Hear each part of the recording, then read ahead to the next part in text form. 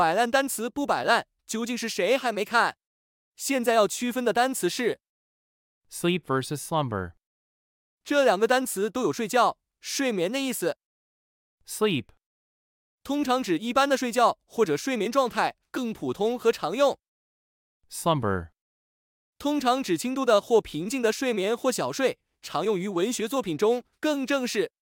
现在我们通过例句了解一下它们的用法。I need to sleep for at least 8 hours to feel rested. The baby is in a peaceful slumber, not making a sound.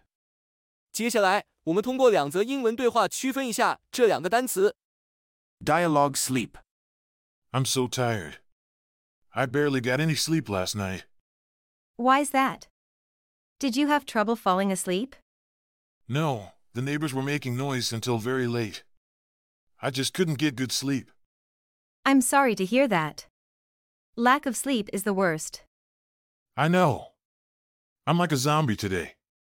I'll definitely go to bed early tonight. Dialogue slumber. Hi, Emma. You look very relaxed today. Hi, Frank. Yes, I am. I just had a nice slumber in the garden. A slumber?